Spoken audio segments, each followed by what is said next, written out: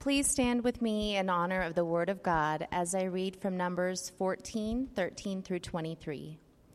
But Moses said to the Lord, "Then the Egyptians will hear of it, for you brought up this people in your might from among them, and they will tell the inhabitants of this land. They have heard that you, O Lord, are in the midst of this people. For you, O Lord, are seen face to face, and your cloud stands over them, and you go before them, in a pillar of cloud by day, and in a pillar of fire by night. Now if you kill this people as one man, then the nations who have heard your fame will say, 'It is because the Lord was not able to bring this people into the land that he swore to give to them that he has killed them in the wilderness.' And now, please let the power of the Lord be great, as you have promised, saying, 'The Lord is slow to anger and abounding in steadfast love, forgiving iniquity and transgression. But he will by no means clear the guilty, visiting the iniquity of the fathers on the children to the third and the fourth generation. Please pardon the iniquity of this people according to the greatness of your steadfast love, just as you have forgiven this people from Egypt until now.' Then the Lord said, 'I have pardoned according to your word, but truly, as I live, and as all the earth shall be filled with the glory of the Lord, none of the men who have seen my glory and my signs that I did in Egypt and in the wilderness, and yet have put me to the test these 10 times, and have not obeyed my voice, shall see the land that I swore to give to their fathers, and none of those who despised me shall see it.'" The word of God for the people of God. Thanks be to God. Thank you, Keely.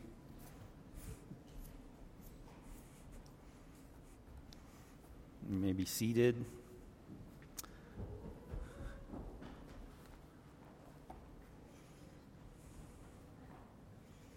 What is God like? We sang about him today, this holy God. Numbers 14:18 is this key verse in the center of what we read today. And it tells us what God is like. It says that he is merciful and gracious. He's slow to anger, abounding in steadfast love, and forgiving, but he will by no means clear the guilty. That's what we'll be focusing on today, is that scripture. We're reading the Bible together, and if you already did your reading for today, you finished Numbers, so we've read Genesis, Exodus, Leviticus, and Numbers together. And so if you're following that whole story, we have arrived at this point and picked this out today. We've been looking at themes that run throughout all of the scripture. And this verse is a key verse that runs throughout the Old Testament. And it's mentioned, I think the Bible Project guy said, about 20 times. And in part, it's listed a lot more times than that. Certain parts of this verse are listed over and over again through the story. So it's a very important verse. It's a theme of who God says he is, not who I say he is, not who anyone out there says he is. This is God saying, "This is who I am." This verse is very important, and I want us to focus on that today. Are we going to show the video or not? Okay. Jonathan's not there. So rather than me give like a review of this is some of the things that we've been watching as we read the Bible. And as we read it, we have some videos that'll help catch us up on the story. The book of Numbers. This fourth book of the Bible carries forward the story of Israel after their exodus from slavery in Egypt. God had brought them to Mount Sinai and entered into a covenant with them there. And despite Israel's rebellion, God had graciously provided a way for Israel to live near his holy presence in the tabernacle. So the book of Numbers begins as Israel wraps up their 1-year stay at Mount Sinai. And they head out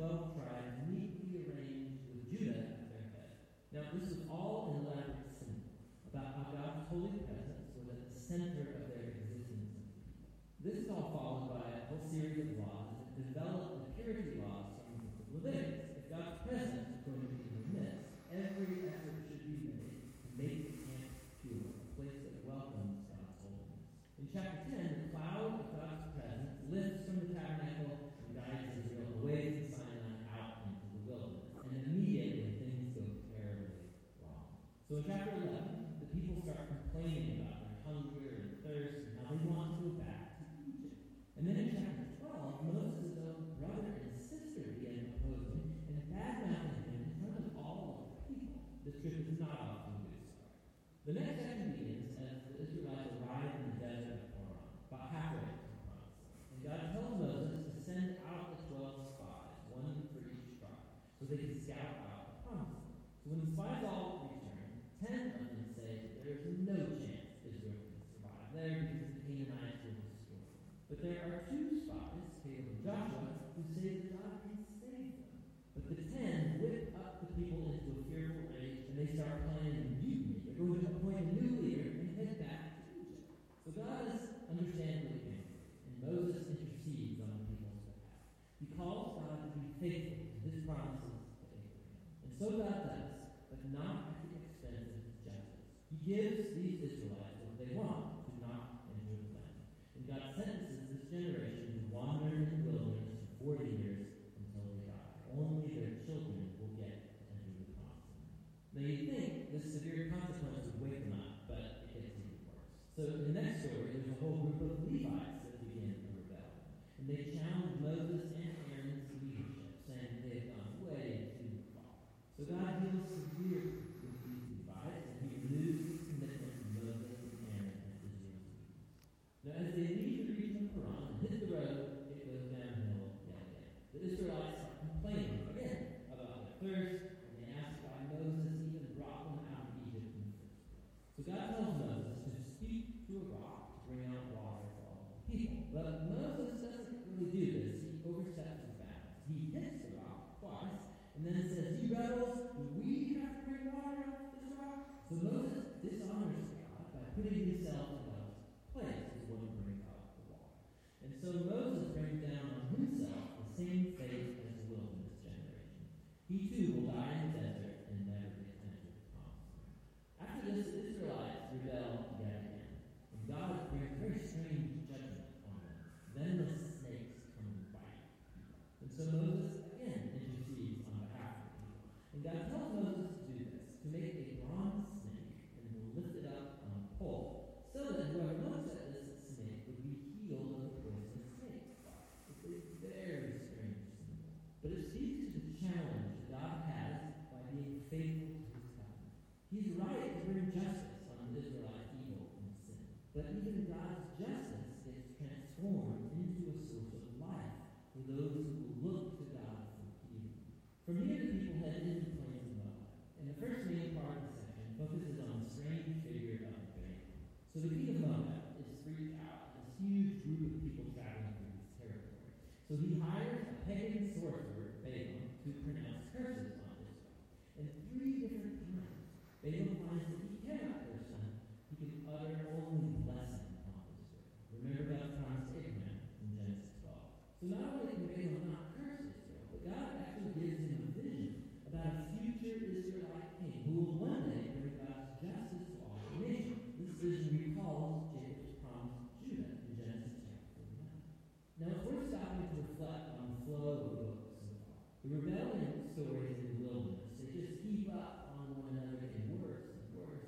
And while God does bring partial acts of judgment on Israel, he's also kept showing mercy, providing food and water along the way. And so the Balaam story shows God's grace in bright colors. Because here's Israel. They're down in the camp, grumbling and rebelling. But up in the hills, unbeknownst to them, God is protecting and even blessing. And it's this contrast between Israel's rebellion and God's faithfulness in the wilderness, that's what made these stories so important for later generations of Israel. So the wilderness stories are retold time and again by later biblical prophets and poets, and even by the apostles in the New Testament. And these stories always serve as a warning that while God will remain faithful to his covenant promises, he will also allow his people to walk away in rebellion and face the consequences. After this, the rest of the book focuses on the children of the wilderness generation, and they begin preparing to inherit the promised land. They take another census of the new generation, and they go on and win a number of battles with the people groups around them, and then a few tribes can begin to settle in the promised land. So the book ends with the new generation poised to enter into the land. And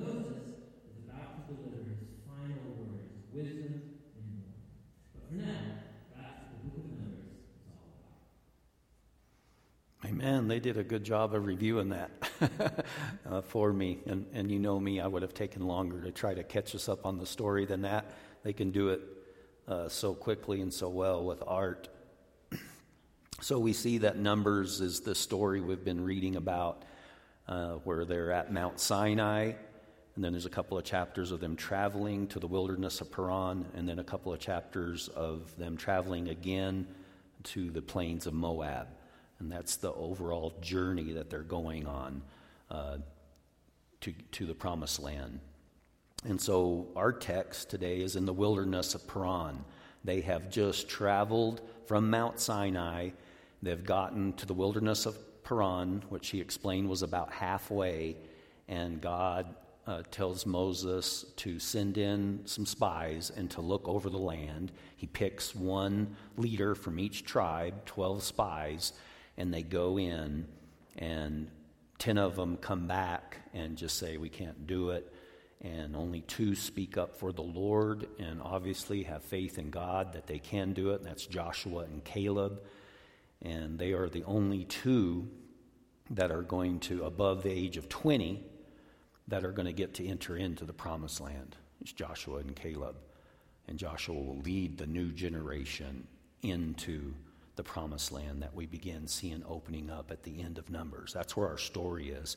But like he said, this story is told over and over again through the prophets, through the poets, through the wisdom literature, through the Psalms. And one of the key verses is this verse. This verse is mentioned over and over again. Here it is in Psalms 103, where Psalms 103 is recounting this whole story. Here's a review from Psalm 103, verses 7 through 12. He made known his ways to Moses, his acts to the people of Israel. Here's this verse. The Lord is merciful and gracious, slow to anger, and abounding in steadfast love. He will not always chide, nor will he keep his anger forever.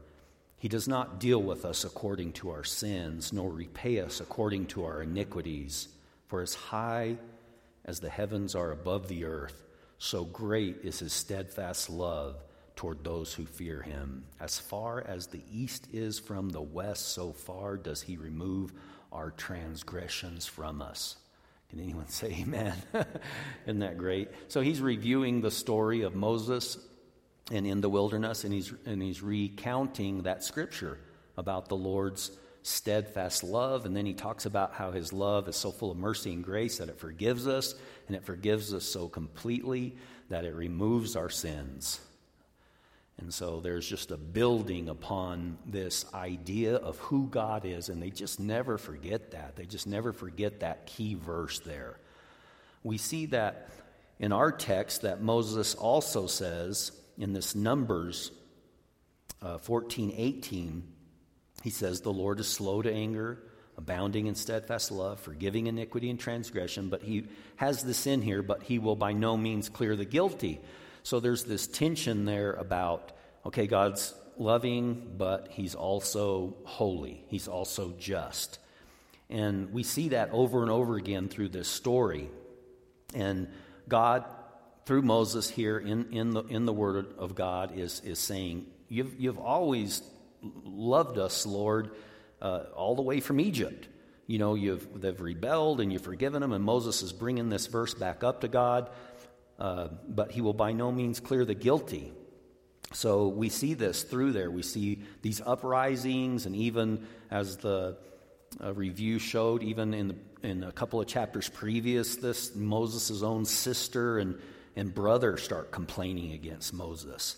And even though Moses intercedes for them and God does forgive them, there is a sense of God judgment that comes upon them too. Miriam has leprosy, and Moses says, please don't let her die. Don't let her flesh just rot away like this. And for her to die, please forgive her. And God says, well, I'll forgive her, but she's going to be like this and has to stay outside of the camp for 7 days and be unclean. So there's this justice of God that is coming also. He will by no means clear the guilty. And you see this tension there.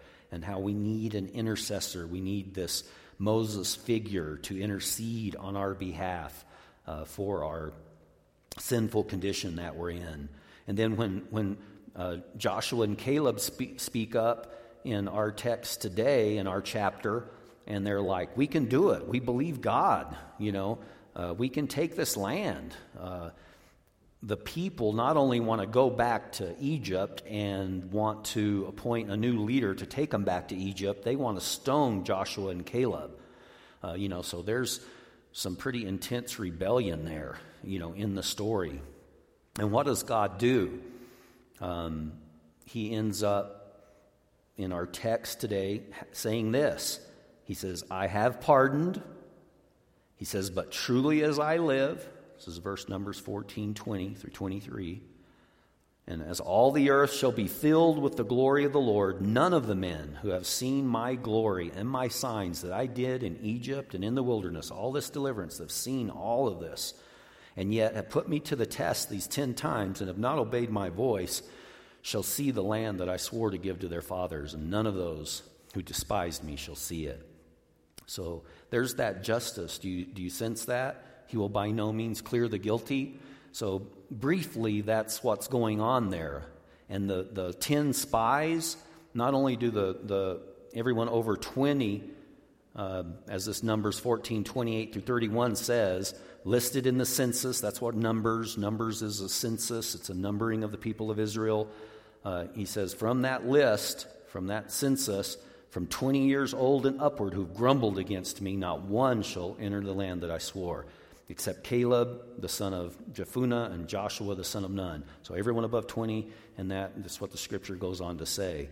But in Numbers 14:37, it says, the men who brought up a bad report of the land died by a plague before the Lord. So you see that kind of justice of God. They were leaders. They were leaders of their tribe. They died by a plague there, and only Joshua and Caleb did not, of those 12 spies. So you see God's love and mercy working, and you also see his justice working. You see this scripture being fulfilled in this story and throughout all the stories. And so in Nehemiah, where Solomon has built from the tabernacle that Moses gave, built the temple, and then from the temple's been destroyed because of the rebellion of God's people again, and they've been taken into captivity into Babylon. And Nehemiah is instrumental in the rebuilding of the temple and getting the people back after their 70 years of captivity to Babylon. And Nehemiah in chapter 9, verses 16 through 21 says this. He recounts the story, and if you listen, you'll hear this verse again. So you hear it over and over again through the prophets. Nehemiah 9:16. But they and our fathers acted presumptuously and stiffened their neck and did not obey your commandments. They refused to obey and were not mindful of the wonders that you performed among them. But they stiffened their neck and appointed a leader to return to their slavery in Egypt. But you are a God ready to forgive, gracious and merciful, slow to anger and abounding in steadfast love, and did not forsake them. Even when they made for themselves a golden calf and said, this is your God who brought you up out of Egypt, and committed great blasphemies, you, in your great mercies, did not forsake them in the wilderness. Isn't that amazing? He just would not give up on them. These are examples over and over again of God's steadfast love. And so it gives us great hope for ourselves, right? In our failures and our rebellious ways. Over and over again, we see God's love just pursuing us over and over again. And so we see this scripture, this Numbers 14, 17 through 19. Where Moses is interceding for the people. They've rebelled. He knows it's bad. They've done it over and over again. You see, when the Lord says these 10 times, he just means like over and over and again. He doesn't mean, like exactly 10 times. It's like when Jacob was serving Laban, and he used the same idiom, the same phrase. He goes, Laban keeps tricking me these 10 times. He keeps changing my wages these 10 times. And he means like we would say 100 times. You've said that 100 times, or you've done that 100 times. It means just like you've just done it so many times. And that's what God is saying here. They've despised me these 10 times. He's saying Israel's just done this over and over and over again. And so when Moses is interceding at this point, he knows it's grieving the Lord, and he senses the Lord, and he senses that God could just wipe them out as one man, and he's saying, don't do that, God. You've done this, and he's concerned about God's name, and he has God's heart, and you see Moses' heart connected with God's heart, and he said, you've let the whole world know that you've brought Israel out. You've done it through Egypt and these plagues and crossing the Red Sea, and everybody's heard about it, God, and he's concerned about God's name, and God loves this. He loves that Moses has a heart, not just to wipe out the people and build a whole new race for Moses, me. Moses is very humble. God even says of Moses, he's the meekest person on the earth that has lived. He just has this humility. He's concerned about God and his name, and he intercedes for the people, and he says, God, I want to remind you at that time, before we got, where we were there in Exodus 33 and 34, where I said, I don't want to go on, God, unless you're going to go with us. And this is when the first time this verse is mentioned in Exodus 34, where God reveals himself to Moses. And Moses is interceding and reminding God of that. When you pray, you can pray God's word, and you can remind God of his promises towards you. And he loves to see that. He loves to see your heart in line with his word, and your prayer in line with his will and his word. And so Moses is doing that. And he's saying in verse 17, and now please let the power of the Lord be great as you have promised. See, Moses is saying, Lord, be great as you have promised. You have promised saying this. And this is taking God back to when they were at Mount Sinai.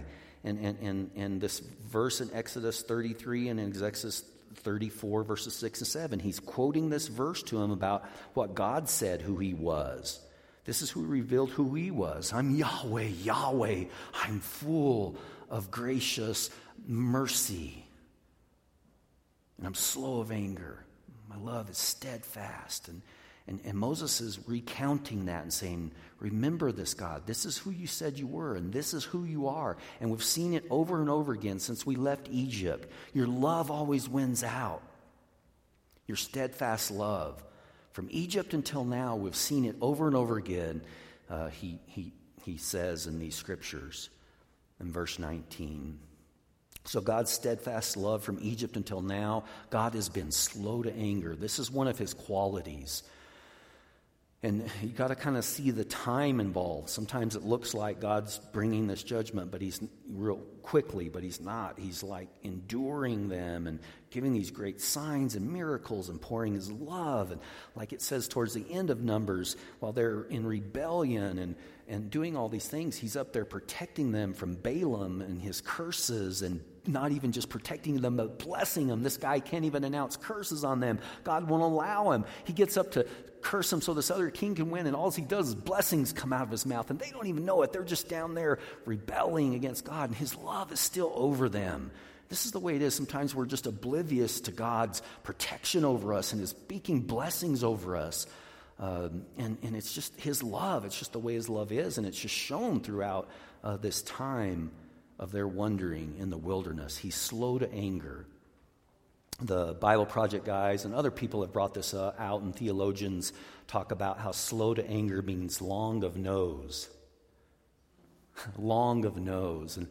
And it's kind of the opposite of short of nose, like a bull. Like a bull, when they're doing the bulls, and they have the bull's going and digging in the ground and snorting through his nose, and then the bull charges, and goes Toro, and he misses him, and that bull's just like just ready to go, like just on edge with anger, ready to attack. And God's the opposite of that. He's the opposite of that in image. He's slow to anger. He's full of mercy and loving kindness, and it takes a long time to really provoke God. You have to provoke him to anger over and over and over and over again, to where the last hope to try to turn you is this. He's just long-suffering. So that word means he's just slow to anger. He's long of nose. And Deuteronomy is going to say this in coming as we're getting into Deuteronomy, this last speech of Moses. It's Deuteronomy 9, verse 17. He says, remember, do not forget how you provoked the Lord your God to wrath in the wilderness. See, you have to provoke his anger. You don't have to provoke his mercy and love. You barely prick him and he'll pour out his love to you. If you say, God, I need you, I'm a broken, contrite heart, he just pours out his love. He's just ready to pour out his love in an instant, but his anger is slow. And this scripture says that. You have to provoke anger out of the Lord. And he says, from the day you came out of the land of Egypt until you came to this place, you have been rebellious against the Lord. Even at Horeb, you provoked the Lord to wrath. The Lord was so angry with you, he was ready to destroy you. But that's provoked anger. That's, just over and over again. The psalmist says, 106:29, they provoked the Lord to anger with their deeds, and a plague broke out among them. It has to be just something that is provoked over and over again before God's anger comes out. 1 Kings 14:9 says, but you have done evil above all who were before you. You've done and made for yourself other gods and metal images. You've broken all my commandments, and you've provoked me to anger and have cast me behind your back. You've just forgotten me, the Lord says. And so there's these scriptures that talk about how his anger has to be provoked, but not his love. Isaiah 54:7-8 says, but for a brief moment I deserted you, but with great compassion I will gather you. In overflowing anger for a moment I hid my face from you, but with everlasting love I will have compassion on you, says the Lord your Redeemer. Isaiah 54:7-8. Isn't that a beautiful contrast? My anger, slow to anger. I will get there to discipline you. If it's as a last resort, the guilty will bear that justice, but my love is everlasting. My compassion is always towards you, even through that. Psalm 30, verse 5 says, but his anger is but for a moment, but his favor is for a lifetime. Aren't you glad for that? Whew. Weeping may tarry for the night, but joy comes in the morning. Psalm 30, verse 5. Hallelujah. So God's steadfast love, it's so beautifully seen throughout the scripture. And this is a scripture dear to my heart. I memorized as a kid, out of high school, and went to college with this scripture. It was Lamentations 3, 22-24. The steadfast love of the Lord never ceases. His mercies never come to an end. They are new every morning. Great is your faithfulness. The Lord is my portion, says my soul. Therefore, I will hope in him. Do you hear that portion of that? The steadfast love of the Lord. We used to sing this old song back in those days, and it was kind of went like this. The steadfast love of the Lord never ceases. His mercies never come to an end. They are new every morning, new every morning. Great is thy faithfulness, O Lord. Great is thy faithfulness. It's just a reminder of the steadfast love of the Lord. Yes, sometimes we provoke him over and over again to anger, but he's slow to anger. That's just our stubborn, stiff-necked, stubborn disobedience as a people.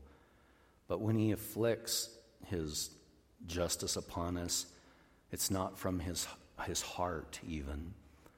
Lamentations 3:33 right after this. It's the actual rabbis and theologians look, and Lamentations of Jeremiah is this poem. So poets mention this scripture again, and poets write in ordered words. So even English kind of translated Lamentations to show this. It has in the first chapter 22 verses. Then Jeremiah's lamentation in the second chapter has 22 verses. And they all start with the first letter, because the Hebrew alphabet has 22 letters, so each letter starts with their letter of their alphabet, and it's a poem just written with each letter. Can you imagine constructing that for 22 verses, then 22 verses, and then there's chapter 3, and you know what it is? 66 verses. So he goes through the Hebrew alphabet 3 times in the middle of the book, and then he constructs chapter 4 with 22 verses again, and chapter 5 with 22 verses again. That's how Lamentations is just this complex, amazing poetry. It's beautifully written. And at the very center, of course, they look at these things, kind of like how you saw Israel was at the center. You know how God was at the center of Israel and how they had to encamp, and the priests were all encamped right around God, you know, in the tabernacle. And then each tribe, 3 tribes went out this way, 3 tribes, 3 tribes, 3 tribes. And at the very center of their existence was God. And at the very center of Lamentations 3 is chapter 3, verse 33. So they look at the very center of this whole poem, and this whole poem says this. And it's a lament. It's a sad, sad, sad song. But Lamentations 3:33 says this: "For he does not afflict from his heart or grieve the children of men." He does not afflict from his heart. And when he does, when he's provoked to anger and you see these judgments being poured out and his justice because of his holy standards being poured out, it's not from his heart. What's from his heart is his compassion towards you, his steadfast love. And that's why that scripture just previously to this in Lamentations 3:22 and 23 is so beautiful. The steadfast love of the Lord never ceases. His mercies never come to an end. They are new every morning. Great is your faithfulness. His love wins out towards you. He might afflict you in the temporary, but it's not from his heart to do you harm. It's to bring you to repentance. For a broken and contrite heart he will not despise. Just come to him, look to him. And when we look at this within our text, and we go back to Exodus 34:7, this scripture that Moses is quoting in our text is from this experience where God reveals himself. And he says, keeping steadfast love for thousands. And what that means is for thousands of generations. Think about it. His love is toward thousands of generations. It's a long time, right? Your children, your children's children, your grandchildren, your great-grandchildren, their children, and children's children, and then go 1,000 times. That's how far his love goes, and his promise of his steadfast love goes. And it does say that he will not, by no means, clear the guilty, but how long does he say that goes on for? People mention this all the time, right? To the 3rd and 4th generation. That's not as long, right? You know, he doesn't afflict from his heart. It's like God's mercy and his steadfast love goes on for thousands of generations. There's literally no end to it, his steadfast love, but his holding justice to the guilty goes on to the 3rd and 4th generation. There is a sense of justice there that God is upholding. But I want you to see the vastness of his love. This love came to the prince of all preachers, they call him, Charles Spurgeon. His testimony was, look unto me and be saved. He heard this scripture as he said in church. It was a text from Isaiah 45:22. And he heard that word and he felt hope rise. There's some hope in that text for me. Just look unto the Lord and be saved. Just look to him. And this preacher just went on in the real simple way. In England, he was raised in Britain, and he was in this church, this Methodist church. Charles Spurgeon, yes, in a Methodist church, sitting there, and this preacher said, look unto me, he said in broad Essex, in his English tone. He said, many on ye are looking to yourselves, but it's no use looking there. You'll never find any comfort in yourselves. Look to Christ. The text says, look unto me. And this is the testimony of Charles Spurgeon. He just simply looked unto the Lord and was saved. And that's what I'm announcing to you today is just look unto the Lord. It is that simple. Look unto him. The answers aren't within ourselves. They're not within somebody else. They're within God alone. And God has pointed the way. That is that God in Christ has shown us the perfect love that he has. This endless, steadfast love that he has. And so we look to God and we're saved because of Jesus. Do you remember the story in Numbers here as they were going on to the plains of Moab, where they began to be getting bitten by the venomous snakes? You know, the snakes that he showed on there, and they're all getting bitten. And then God tells Moses to do this strange thing. He says, get this pole and make a bronze replica of one of those snakes that's biting the people, and put it up on that pole and carry it. And when anyone's bitten by one of those snakes, so Moses is interceding for him. He's like, interceding, God, what's happened? The people are dying. They're just falling dead. These snakes are coming out, biting them. They're coming from everywhere. Just a plague of serpents, fiery serpents. Their sting burned. It hurt. It killed them in a painful way. He's interceding, and God tells him to do that. And he says, if they get bit, they'll get bit. All they have to do is look towards that pole that you're carrying with that bronze serpent on it. So they're getting bit by these fiery serpents, but they're looking up towards a bronze replica of this curse that's biting them. And if they'll just look, that's all they got to do. It's like the same thing. Just look and they're saved. Just look towards the bronze serpent and they will be saved. And that's in Numbers 21 and in verse 8. That's where God says for Moses to make this fiery serpent and set it on a pole. And whoever will look to it and see it, their life will be spared. When they're bitten. When they're bitten, look. And this is the story that Jesus brings up to Nicodemus in John chapter 3. He's recounting this story. Jesus recounts stories from Numbers. And he's recounting to Nicodemus, hey, you remember when we were wandering in the wilderness as a people and the fiery serpents were biting us and God told Moses to build this bronze thing and stick it up on a pole? And then here's what he tells Nicodemus in John 3:14. As Moses lifted up the serpent in the wilderness, so must the Son of Man be lifted up. Just like Moses lifted up that serpent, so the Son of Man must be lifted up. And whoever believes in him will have eternal life. For God so loved the world. Listen to this steadfast love. This is the steadfast love of God bringing Christ. That he gave his only Son, his one and only Son, his only begotten Son. That whoever believes in him, just look to him. Look to him on the cross. Look at the cross up here. Look at Jesus. Would not perish but have eternal life. See, for God did not send his Son into the world to condemn the world,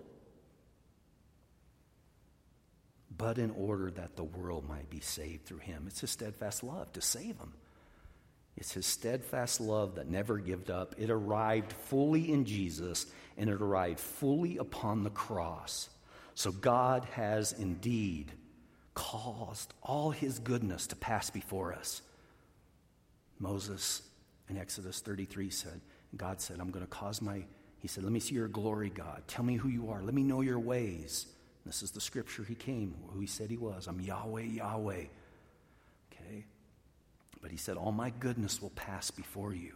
He put him in the cleft of the rock, and he covered him. But God has indeed caused all his goodness to pass before us. Christ was lifted up on that pole, that cross, that wretched tree, and all of his glory passed before us. All of his glory passed before us in Jesus upon that tree, that cursed tree. He became a curse for us. And if we will but look to him, we will see all God's glory passing before us in Jesus upon the cross. Yahweh, Yahweh, compassionate and merciful, overflowing with steadfast love. You were pierced and you bled out your mercy for us and upon us to forgive us and to wipe away our sin and remove it as far as the east is from the west. Have you looked unto him? Amen. Has his glory passed before you upon that wretched tree? It has in Christ. In Christ. And you can look to him. Believers look to him. Believers look to him and apply his daily forgiveness. Daily, he said to pray. Give us today our daily bread and forgive us daily of our transgressions as we forgive those who trespass against us. So daily we come and we look to Christ, and our tongue sings of his righteousness, and our tongues will declare his praise. That's part of the application here.